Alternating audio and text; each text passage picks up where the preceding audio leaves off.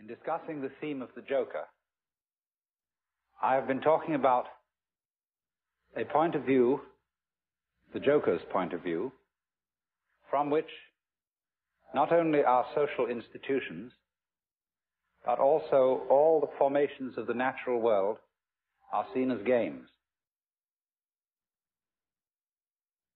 Be careful of the word game.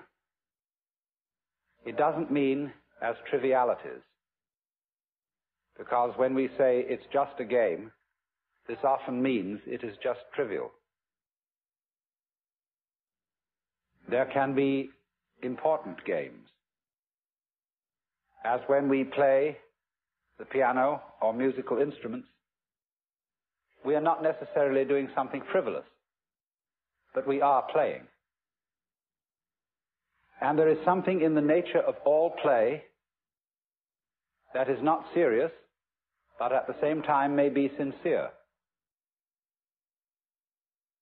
And I tried to give you the picture of the multiplicity of natural forms on the one hand, and of human social institutions, and all the things that we do and consider important and busy ourselves with as human beings. I tried to give you the point of view from which these can be seen as games, as things being done, as it were, simply for themselves, and not for some ulterior motive. And therefore, these games are in a way best played when they are played as games. Although it's really all right for people to take them seriously, except that they are a little bit deprived. They're missing something. And so when the Joker sees a person taking his life seriously and regarding himself as extremely important, there is something a little bit funny about it, and he is inclined to get the giggles. And it's all he knows, that the very intensity of seriousness with which the individuals concerned are taking these games will be a kind of foil for the subsequent bursting into laughter when he sees that it wasn't serious after all. You see that? You might say there are these classes of people. There are the very far out people and the very far in people. Now, ordinarily we say someone's very far out when they are oddballs, when they are exceedingly unconventional. But I want you to turn the picture round and look as a conventional person. Look at a square as a person who's very far out. That is to say, he is so involved in the seriousness of the game he is playing that he is lost. He doesn't know where he started from, and he thinks he's there. But he's completely lost, because he is actually under the cover of his assurance, of his status, of his position in society. He's really a very anxious person. I said a lot yesterday about the way in which our society shows anxiety because it cannot permit the existence of people who don't belong. And it cannot really permit the criticism of laughter. It cannot permit the presence of the old-fashioned court jester, because these people are so far out. They're so involved, and one from a certain standpoint, you see, from the Joker's standpoint, he doesn't condemn such people. He rather congratulates them on their heroism for getting so lost and involved. But to keep the far out people from going quite insane, there have to be far in people. And the far in people are those who keep contact with the original goings-on behind the scenes. They are like the prompter in the theater, where there are the actors out on the stage, relying on their memories, etc., and they're supposed to get completely involved in the play. But there's a concealed prompter with the script in front of him. And he is the connection of the actor on the stage with the green room behind the stage. And you see in this dramatic analogy of the universe, the green room is the central point, the still point of the turning world. The green room is how God is when he's back home, not involved in all these games, and takes off the mask. See, on the Hindu theory that everybody is a mask of God. Like a wonderful line in one of Chesterton's poems. And now a great thing in the street seems any human nod, where move in strange democracy the million masks of God. The million masks of the Joker, because the Joker is the player, the trick player, who plays ultimately the great trick on himself. So really, there can be no resentment about this. Nobody to blame, nobody to turn around to in the end and say, you bastard, you did this to me. Because it's always you who are ultimately responsible.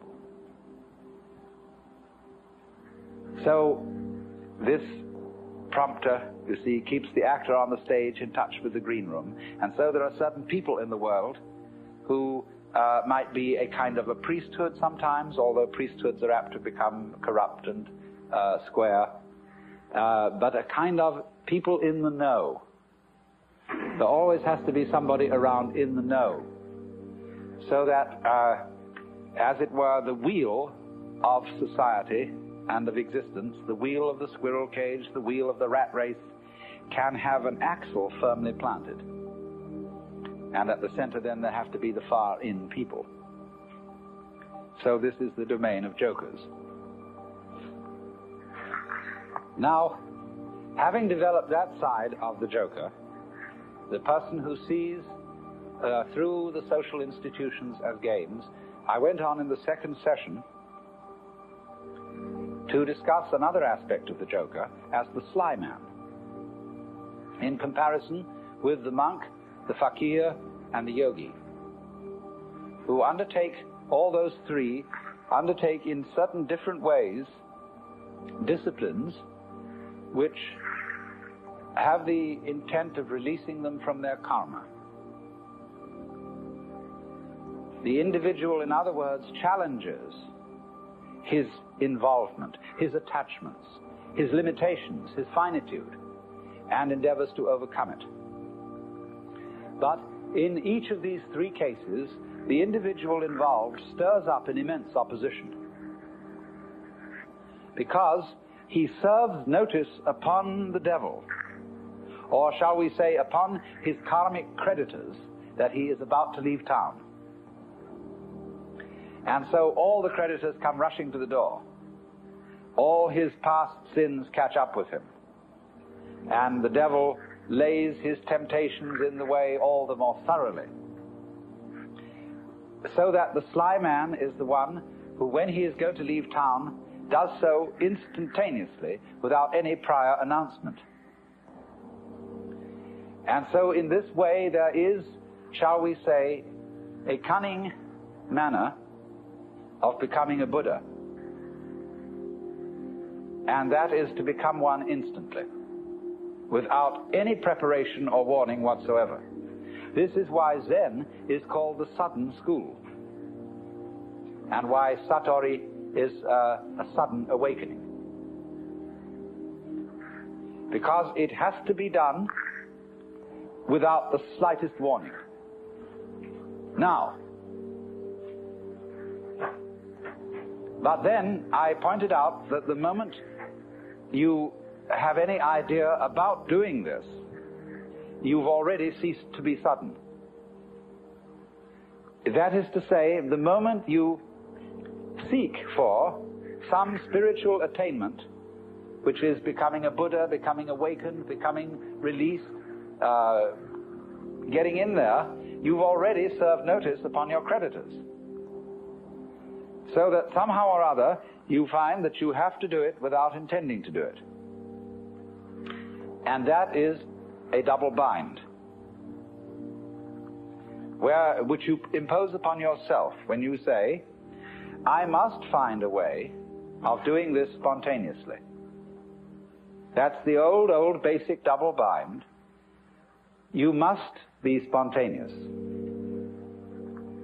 You are commanded, or you command yourself to do something which is acceptable only if it happens spontaneously. Then you think about that and say, well, what a fix that is. Here am I saying, I must be surprised, and I'm going to lay plans to surprise myself. So by going through this, you discover naturally that can't be done. You can't surprise yourself on purpose. Yet that's what you have to do. So what about it? You come to a state of total paralysis. You're stuck.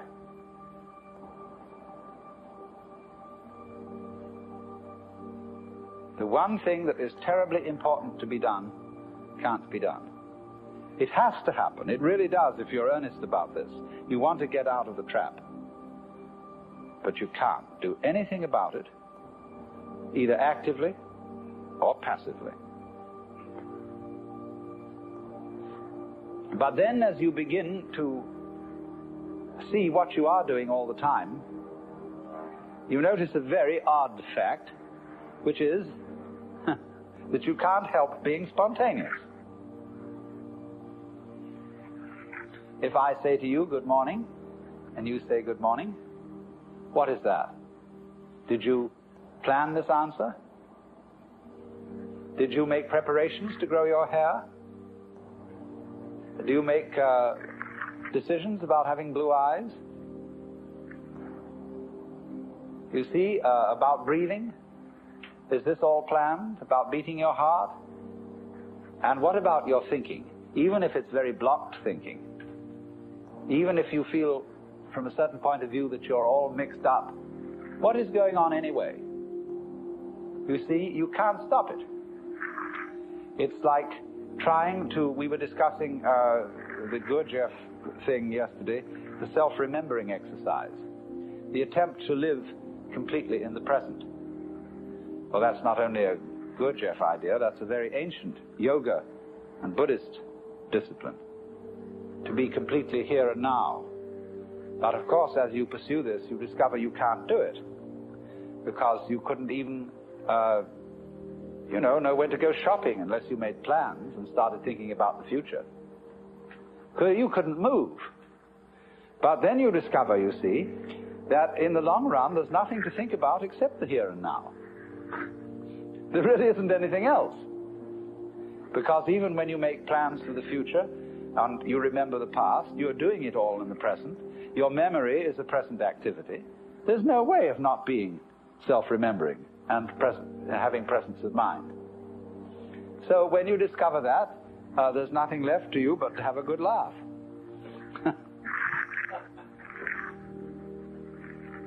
Well, now, I want to develop to a greater extent something I only touched on yesterday afternoon when we were discussing anxiety and laughter and the relationship between the two.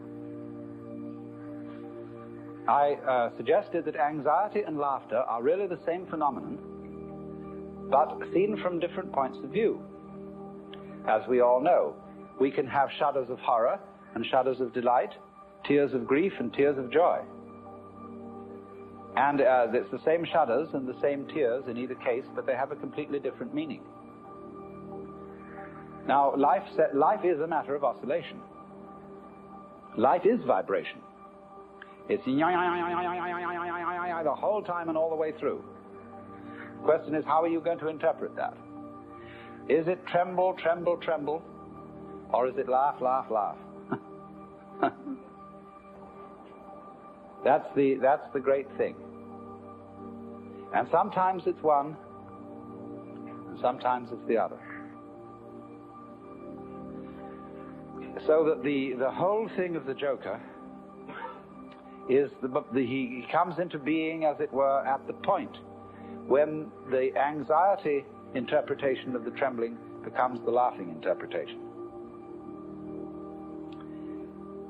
we were talking about monks who had skulls in their cells to remind them of mortality.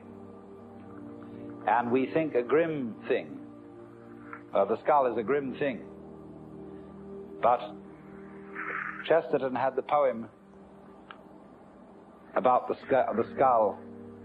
Chattering finch and waterfly are not merrier than I. Here among the flowers I lie, laughing everlastingly. No, I may not tell the best. Surely, friends, I might have guessed death was but the good king's jest. It was hid so carefully. So you can see the skull not as a grim thing, but as a laughing thing. It's all that's left of a human being. And all the surface is peeled off. And nothing but this beautiful bone remains. It laughs.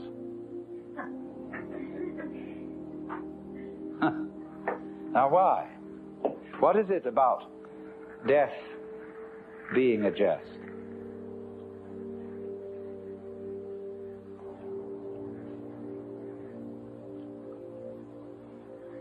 We discussed the problem of the zebra. You remember? Whether a zebra is a yellow horse with black stripes or a black horse with yellow stripes. And of course, you can see it either way. And you can argue till all is blue about which side is right. And let's suppose that a black horse is a horse of ill omen, even though striped with yellow. And a yellow horse, a horse of joy and good omen, even though striped with black. This is our eternal problem. We are in the state of egocentric consciousness, firmly convinced that death is a threat. We are so convinced of this, even though individuals may say, well, I'm not really afraid of death. What I'm afraid of is dying in an unpleasant way. Nevertheless, since almost all moralists and people concerned with ethics seem to agree, whatever their differences of opinion, that survival is a good thing. In some sense, if not survival in this body, even the most, the people who would rather be dead than red, firmly believe that that is true because they believe there is a hereafter where they can go and where they can be rewarded for the courageous stand against evil which they have taken. You see? So that's still some kind of insistence on the value of survival. And we all cling to this idea of survival with tremendous passion. But we have been fooled, because survival is an important ideal only so long as you have bothering you the bugbear of death, that the world might stop altogether, and that your death, so far as you are concerned, is curtains forever. And that is really the bogey. You see, that's all very well to rationalize and say, no, it's not death I'm afraid of, it's the pains of death. But if you think about it deeply, there are several stages in thinking about it deeply. The first stage is the real horrors of endless night, of the futility, of the whole conception that one's own life, or indeed the whole life of the cosmos, might be nothing but a flash, and beyond that, nothing. Nothing, nothing, in all directions. When, for example, we think of the physicist's idea that the universe is running down, that all energy is seeking a stable state. Supposing, for example, to give an illustration of what they mean, I have a jar of black pepper and a jar of salt. And I pour them together into another jar, and I can see the white salt and the black pepper fairly well delineated. Then I start shaking the jar, and slowly, the black and the white disappear into a gray. That can never be sorted out again into black and white. In this sort of way, as things go on, the universe, they say, it tends to attain a stable state, to run down until that's the end. And nobody knows how it could possibly start all over again. But I always say, and I feel it in a sort of funny, intuitive way, that what happened once can happen again. If this world started at some time, supposing there was a colossal explosion which set all these galaxies flying out, then what existed before that explosion must surely have been something like the stable state to which we shall run down in the end. And if it went bang once, there's absolutely no reason why it shouldn't go bang again. I suppose there are temperaments in logic. I have a temperament whereby I just cannot, it seems to me absolutely basic that what happened once can happen again. But there are other people who so cherish the unique that they can conceive the idea of something like existence happening only once. But you see, something that happens only once doesn't happen at all. What happens if a given sound consists of only one vibration? What is the up crest of a wave apart from the down crest? Can you conceive that? That's the same koan as what is the sound of one hand.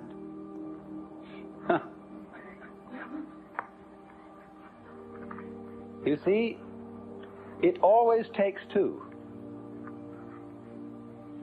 You can't have a purely left-sided person.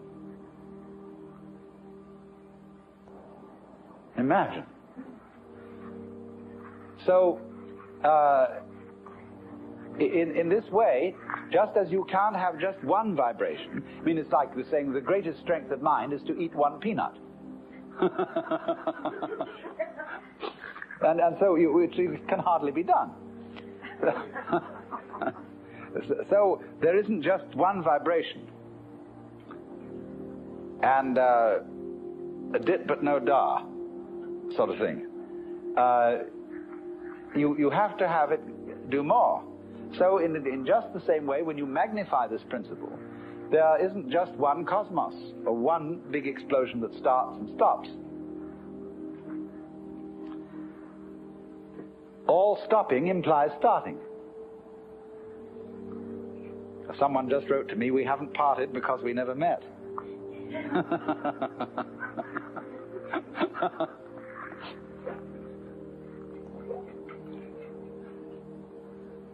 So, the whole point of saying this is the realization that existence is eternal.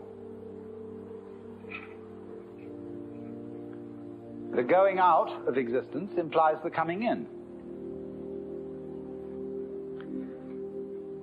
And St. Thomas had some points here when he said, there could never have been a time when there was not being, because if there had been a time when there was nothing in nothing to produce something. But he didn't quite have the point, because what he didn't see was that nothing is productive in the sense that you can't have nothing without something. They go together. And all this thing is an argument, again, about whether the zebra is yellow striped black or black striped yellow. And what we see is that the black and the yellow, the darkness and the light, are simply two phases of the same. And that realization is exactly what transforms anxiety into laughter. suddenly to see that you just, after all this anxiety, that you don't have anything to worry about.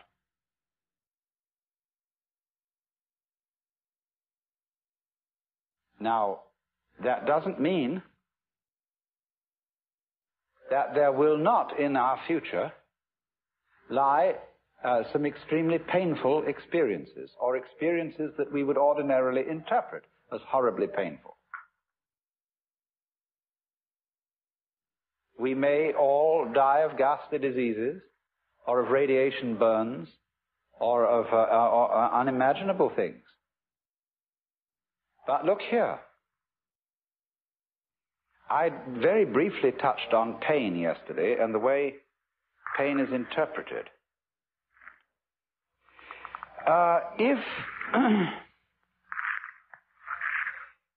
If you interpret pain as something that is destroying you and is going in the direction of total death, then it's very serious indeed. And it's perfectly terrifying. But I've been investigating experiences of people who have undergone torture. I don't know if anybody in this room has. It's always possible. But, and then if so, you can correct me. But the worst part of torture is the beginning. When, of course, you're full of all your illusions and all your fears about black and white and the terror that black may win. But it's said that as torture proceeds, it slowly changes the state of mind of the victim to a kind of drunken, masochistic giving in to the torture, so that it becomes something that he cooperates with. And that if the torturer notices this, he knows he's through and has to kill him. So, in other words, there is a point at which pain becomes an experience without having a negative interpretation put upon it. Becomes, in other words, converted into ecstasy.